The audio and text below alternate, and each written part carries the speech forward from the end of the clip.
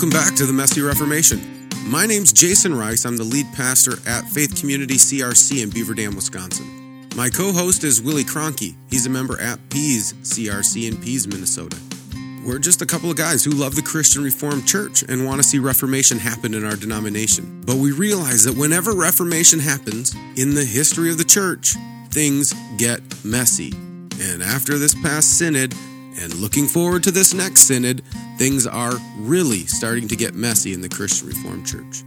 So we're taking the opportunity to have conversations with pastors throughout the Christian Reformed Church to find out what's going on in our denomination, but also to talk about what Reformation might look like. If you haven't already, take a moment, click subscribe so you don't miss any of our upcoming content. We're dropping episodes every single Sunday evening. We also want to say thank you to everyone who sponsored us on Patreon. We're slowly making our way to our modest goal of 20 sponsors at $5 a month. So if you appreciate what we're doing and want to help us continue to put out content, head on over to patreon.com/themessyreformation. You can also support us for free by sharing our content. I'm a terrible self-marketer and everyone knows that now, so I need your help. If you know of anyone who would benefit from listening to this content, let them know about the Messy Reformation.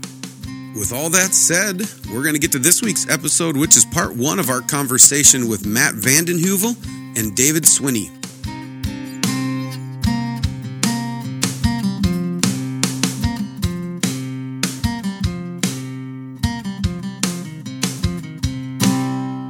All right, well, Matt, why don't you kick us off? Tell us a little bit about yourself, your family, and the church that you're at. I'm Matt Vanden Huevel. I am married to my wife, Julie. That's why I'm here in Calgary. Love brought me here. I am originally from the U.S. And we got married in 2010. The first church that I was ordained into preaching at was my wife's home church growing up here in Calgary. And then after like 3.5 years of that, then I ended up taking a call to this church. Also here in Calgary. This is Covenant Christian Reformed Church here in Calgary. And I've been here since 2015, spring 2015. And it's been good. Got 3 kids. We got 10, 8, almost 11, almost 9, and a 1-year-old. And so big caboose there. And we are tired because we're not like really old people, but we're old for having parents. So but our little boy Jude is just an awesome blessing, and it's a blessing that he's sleeping a little bit better these days. Amen. Too. Amen. Yeah, we have 2 guests on our podcast today. So David, why don't you give us a little insight into your life, where you're at, your church, and your family? I am David Swinney. I'm the pastor at High River Christian Reformed Church for just over 7 years now. Prior to that, I started off in Winnipeg and went from there to central Minnesota, to Bruton, and then to Burdett, Alberta, which is, we used to say, it's not the end of the world, but you can see the end of the world from there. I am the husband of 1 wife, the father of 6 kids, and grandfather to 8. All of them are out on their own now, so it's just me and my wife Linda at home, and we are enjoying ministering here in southern Alberta. Amen. So why don't you guys tell the story? I'll let you choose which one of you wants to tell the story of like how you guys got connected and why we're interviewing kind of both of you at the same time on this podcast.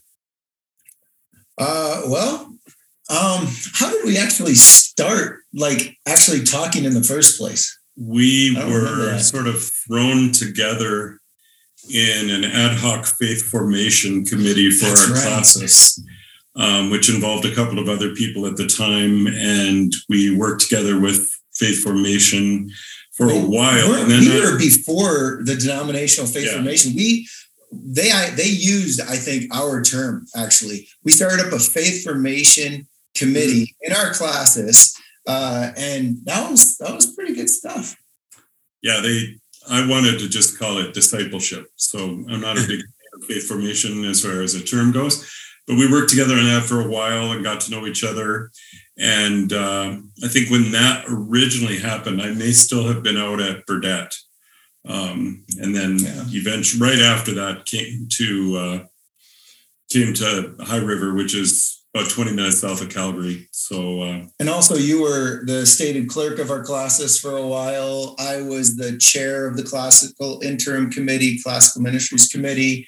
We had a handful of pieces classically where we were connecting. And so we sort of developed some relationship that way. And then, 2017, we noticed there were 5 Sundays in October and 5 solas in our Reformed way of looking at things. So we had this brilliant idea. I think it was Matt's idea because he's probably slightly lazier than I am. And if we work together on the 5, that each of us could do, I would do 2, he would do 2, and we'd wrap up with our own. To the glory of God alone, we would each do our own sermon. So we worked together on that series of 5. By the way, we preached, like if I preached one of them, then I first preached it in his church. And so the second time around, when it's better, I preached the better version in my own church, which is good. And then it just sort of stuck after that. We were looking at going into kind of a large series. We started a big series in 2018. We wanted to do Luke, then Acts, and then Revelation. Well, it started with Acts. It's like, what would happen, like if the gospel, like what happens when the gospel gets out and it spreads and stuff like that. So it's like, I would love to preach through Acts. And I was chatting this through with David. And then we realized, well, why would we start with Luke part 2? We should start with Luke part 1. And so we did Luke part 1 first, so the Gospel of Luke. And then we went to Acts. And then we also, early on, we decided, hey, let's make this a trilogy. And so then we ended up adding Revelation. He didn't use the same sermon series title, but I called it Dear Theophilus, this sermon series of Luke, Acts, Revelation.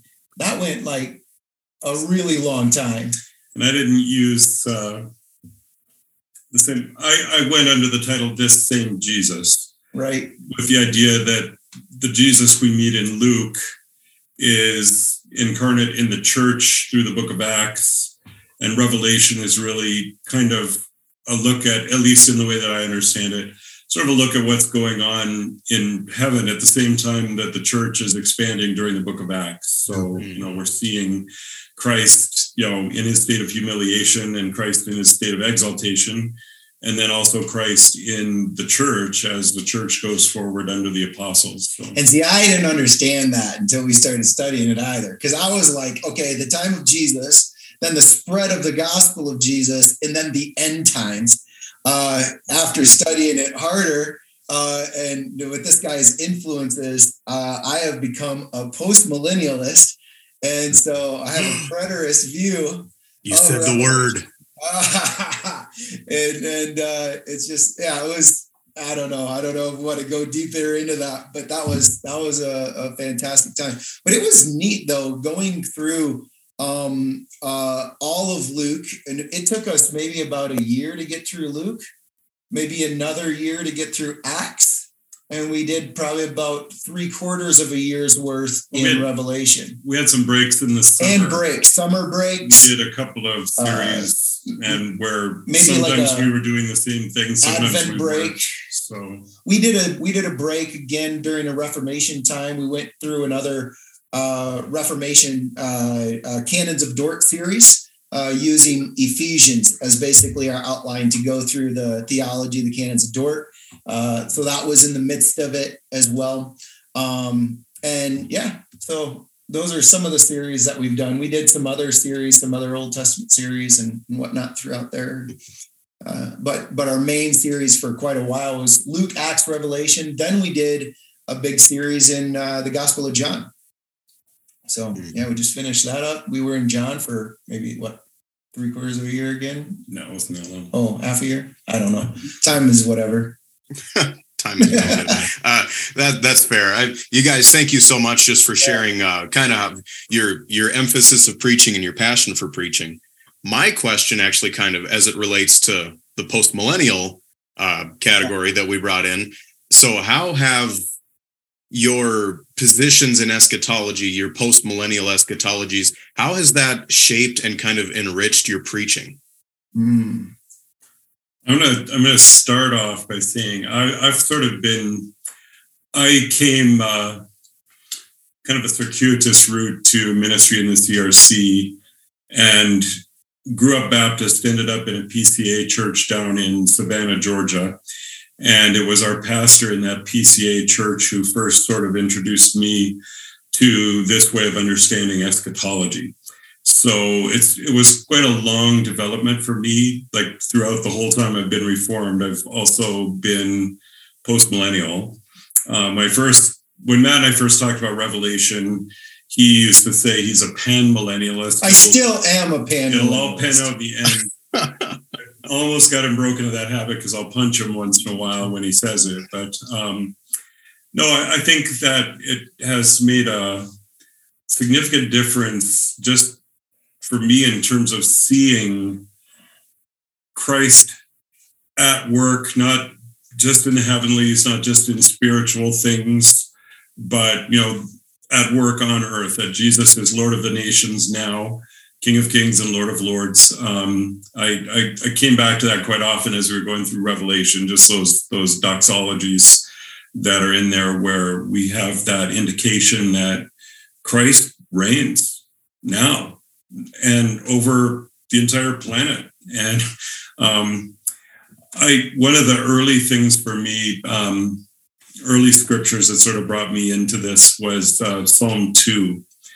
And this Presbyterian pastor that I used to have would always talk about Psalm 2, and he'd say, the Father says, "Ask of me, and I will give you the nations for your inheritance, the ends of the earth for your possession." And when the Son of God rose from the dead, he did not forget to ask. And that just really sort of put everything in perspective that, yes, the Great Commission is based on this idea: all authority in heaven and on earth has been given to me. Go and make disciples. And so much of Scripture, and I think Matt would bear this out, that there's so many places you're not in an eschatological passage, you're in somewhere that you wouldn't even think was related, and all of a sudden the pieces kind of click together and you think, yeah, from this point of view, that makes sense. Where before it was always a question of how do you reconcile this with your eschatology? Well, and even just the Great Commission, it's like the Great Commission will be successful. I mean, and everything is being put under his feet. Jesus is on his throne. It's being put under his feet. There's just so many pieces that just make sense. I'm an optimistic type of person. And also too, it's an optimistic view as well. I'm excited about the future. I think from a preaching perspective, it gives me more reason to proclaim as well, knowing that ultimately God's word will succeed. And although there's wheels and woes, there's cycles in this all. And sometimes we might be at the bottom of a cycle, but I believe that ultimately the Christian church is going up. But actually, we were just in Judges. We just did a sermon series through Judges. And I would say that what's clear in Judges is that there's these cycles, right? There's the wheel and the woe. But then if you read in various places in Judges, says that, and then they did worse than their fathers before them, right? Like, so the circle is the cyclicalness of it. It's a downward spiral, right? It spirals, but it spirals downward, and it just keeps getting worse and worse. And so you see that, and in many ways it's bad up until the point of Christ. But then from the point of Christ, I would say that we still have the same cycles, but the cycles get better and better. Right. And I would say that this speaks to the sanctification of the church, the purification of Christ's bride, where actually things are getting better. I would say that our churches are more theologically correct. When I think about the true Christian church, it seems as though it was a true Christian church that was in Corinth. And they had a true Christian church, and they thought it was a good idea for a guy that was having sex with his mother-in-law, Like their theology was that screwed up. Like, I don't know true Christian churches that are screwed up on that. Right. And also too, I think we had good, true Christians in the churches in the time of the Reformation, and they were arguing about baptism. It's like, well, the Mennonite, the Anabaptists, they were kicking back against the Dutch reformers. And then the Dutch reformers said, well, we'll just drown you. All right. And they killed people. Right. I have a really good friend who's an Anabaptist Mennonite as a seminary roommate that I had, and we still keep in good contact. And we don't throw punches at each other. So I think we fight better. Our theology's better. I think we're loving better. I think we're in a really interesting phase right now of church history, where we're experiencing massive growth, which comes with growth pains. Growth happens with growth pains. And I am extremely hopeful. And I'm seeing, I think before my post-millennial view, I think I had a little bit, although I wasn't a pre-millennial dispensationalist, I had some of that idea where it's just like, kind of hold your breath until it's over. It's got to be over real soon. Right now, it's like, no, let's just be faithful and see what God's doing. And so it's very exciting that way.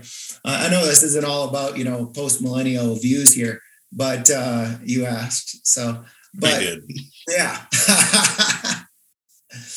But I would never have been there had it not been for working with David. And I think that David's views of, the millennium, because it's really kind of sad that we're talking about the millennium, because it's only like one small part of Revelation. It's only mentioned like one time. But but I think David's views are actually much clearer to him.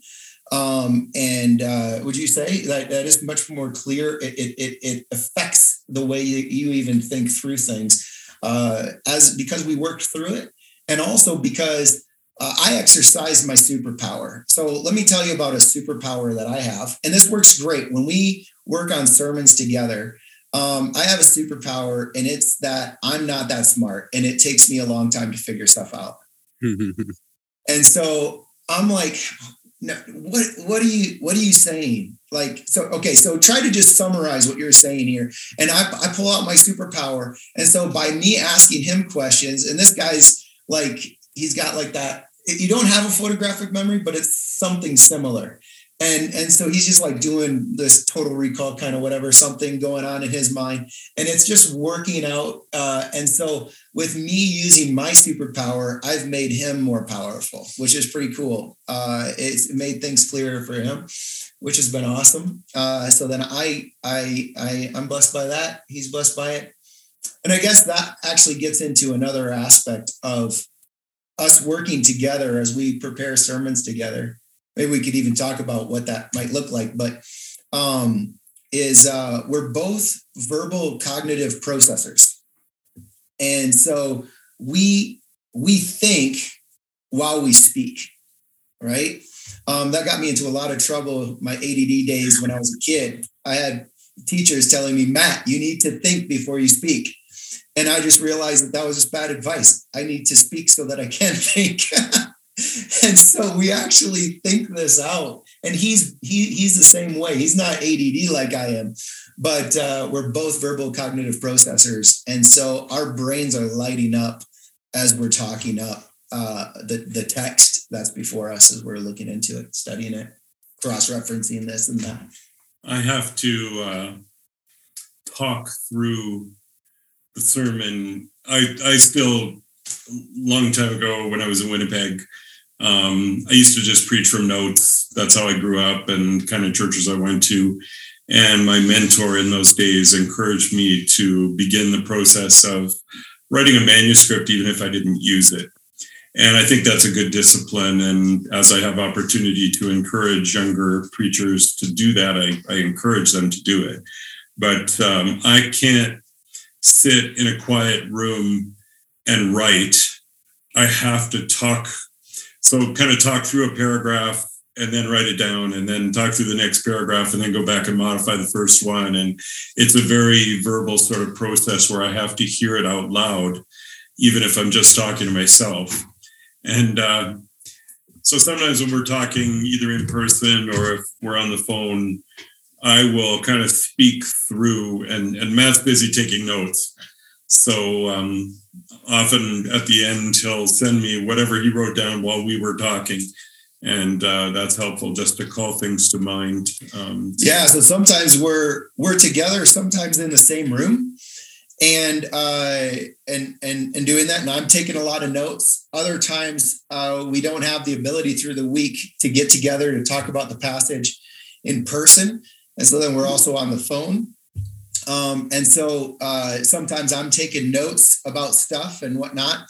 And those notes are a combination of my thoughts and his thoughts. And then, at the end of that all, then I'll just kind of send him what I got as far as notes, which then is an interesting thing, is the content of, sort of the study, the prep work of the sermon it's not David's, it's not mine, it's ours. But these will also be two completely different sermons. Different sermons. You could probably, if we were to do a pulpit exchange, we could preach the same text the way that we studied it out, and there wouldn't be a lot of overlap between the actual sermon itself. Obviously, being from different generations, Matt is slightly older than my oldest son. Which I wanted to share that piece too. I think that's one aspect. One interesting thing about David and I is we're very different kind of people. He's older than I am. I'm younger. And he likes classical music sometimes. I really don't. Our interests are quite different. I think what he was striving for was, I prefer godly music. I like my Christian hip hop as well. We're very different kind of people. I think there's about three things that we have in common. One, you can, if this was on video, you can see we both don't have a lot of hair. We have a little bit of facial hair. That's one thing we have in common. Another thing that we have in common is that we have both done keto for quite a bit of time. Don't go there.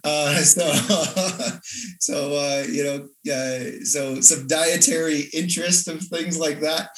But then also is honestly just a passion for the pure Word of God. Yeah. We're very different people, but we have this commonality of the Word of God, a desire to see to understand the Word of God as the Word of God actually is. So we're really trying to get after what the Scripture is saying. And we also have a passion that the Word of God and the true Word of God would be preached in pulpits in our own two churches, but also throughout the denomination and throughout the world. I don't know if we have that much influence. We just pretty much have about our influence of our two pulpits. But we have this great desire for the Word of God. And that's pretty much our big commonality. Our personalities are quite different. I guess we are both verbal cognitive processors. So that thing too. So about four things. And post-millennialists. Yeah, there you go. But that was because of what we had in common earlier. Oh, never mind then. Right? Because of the hair, right? That flowed out of it.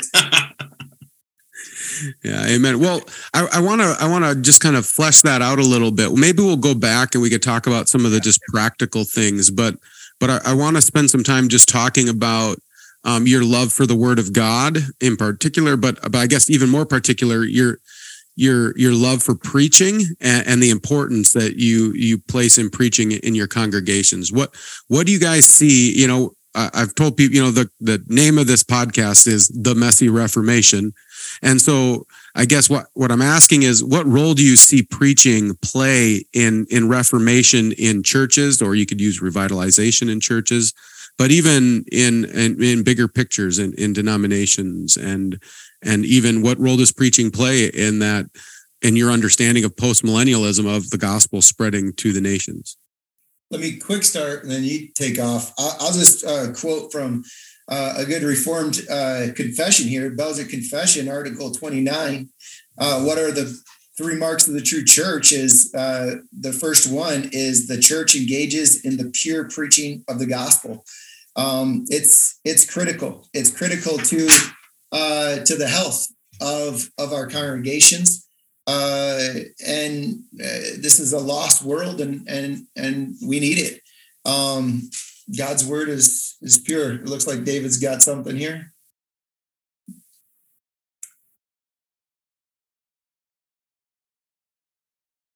I was just thinking of how Paul describes the preaching of the cross as foolishness, and he talks about the foolishness of preaching.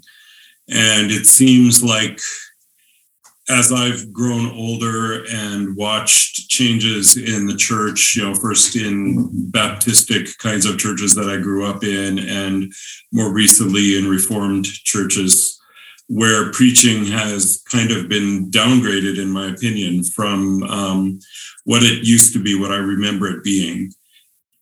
Because people think, well, the foolishness of preaching, why, let's do things that connect better or more relevant to our audience, things like that, as opposed to recognizing, no, it was through the foolishness of preaching that God chose to shame the world's wisdom and to bring people into the kingdom of God, giving them a knowledge of Christ through the gospel. And I believe when I look at the church order and how it describes the task of the minister, I think the vast majority of everything that we are called to do, we are called to do from the pulpit. I mean, obviously, there's some things you're going to have to go to the hospital and visit someone who's in the hospital and sit with them, things like that, obviously. But in terms of our work in the church, I think the vast majority of that ought to be accomplished from the pulpit with the preaching and proclamation of the word. And I also think that we have to do some work to reclaim preaching and to reclaim listening as a part of that process, because many congregations have gotten used to, I can't tell you how many times I've been doing this. I started a little late. I've been doing this for about 25 years now. And I can't tell you how many times I've heard somebody say, well, if you can't say everything you need to say in 15 minutes, then, you're not a good preacher. And then I think of, we're currently working on a series in Romans.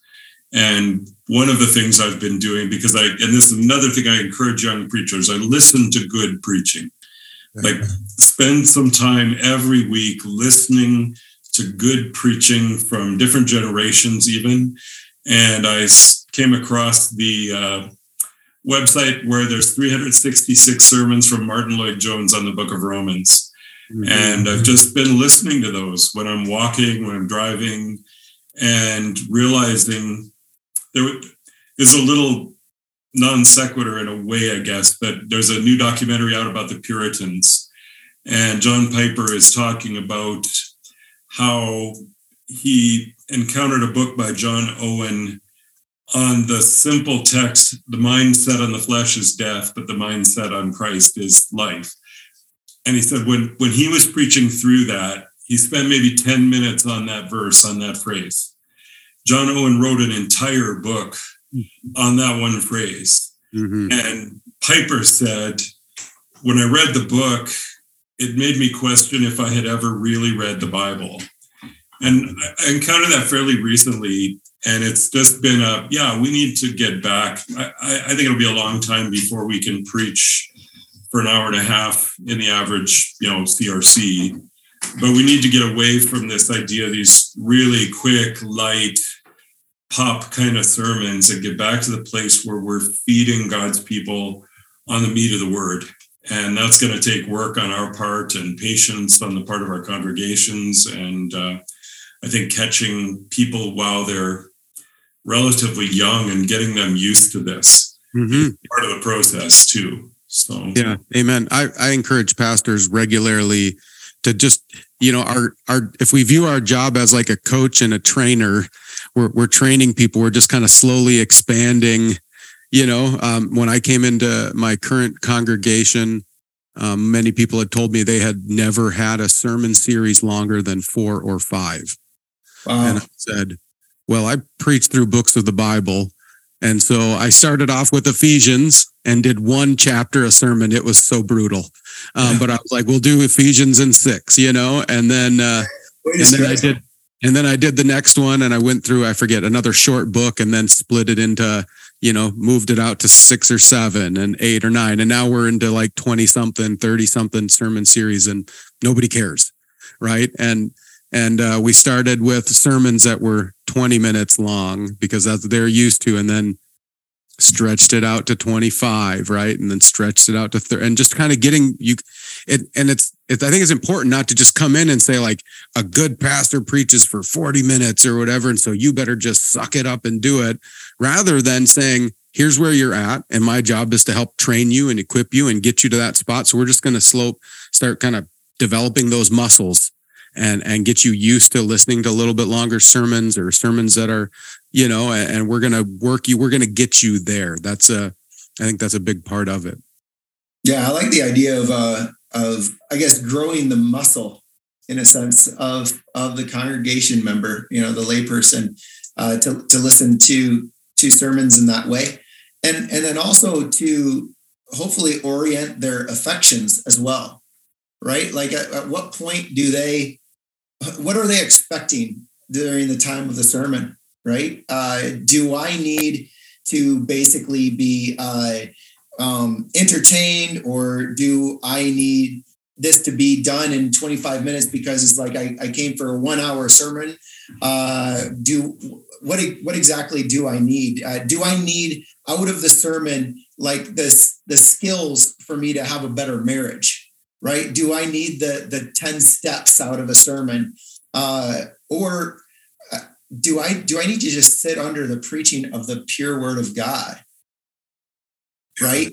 Do I need, what do I need from the text? I need whatever the text is giving me for that day.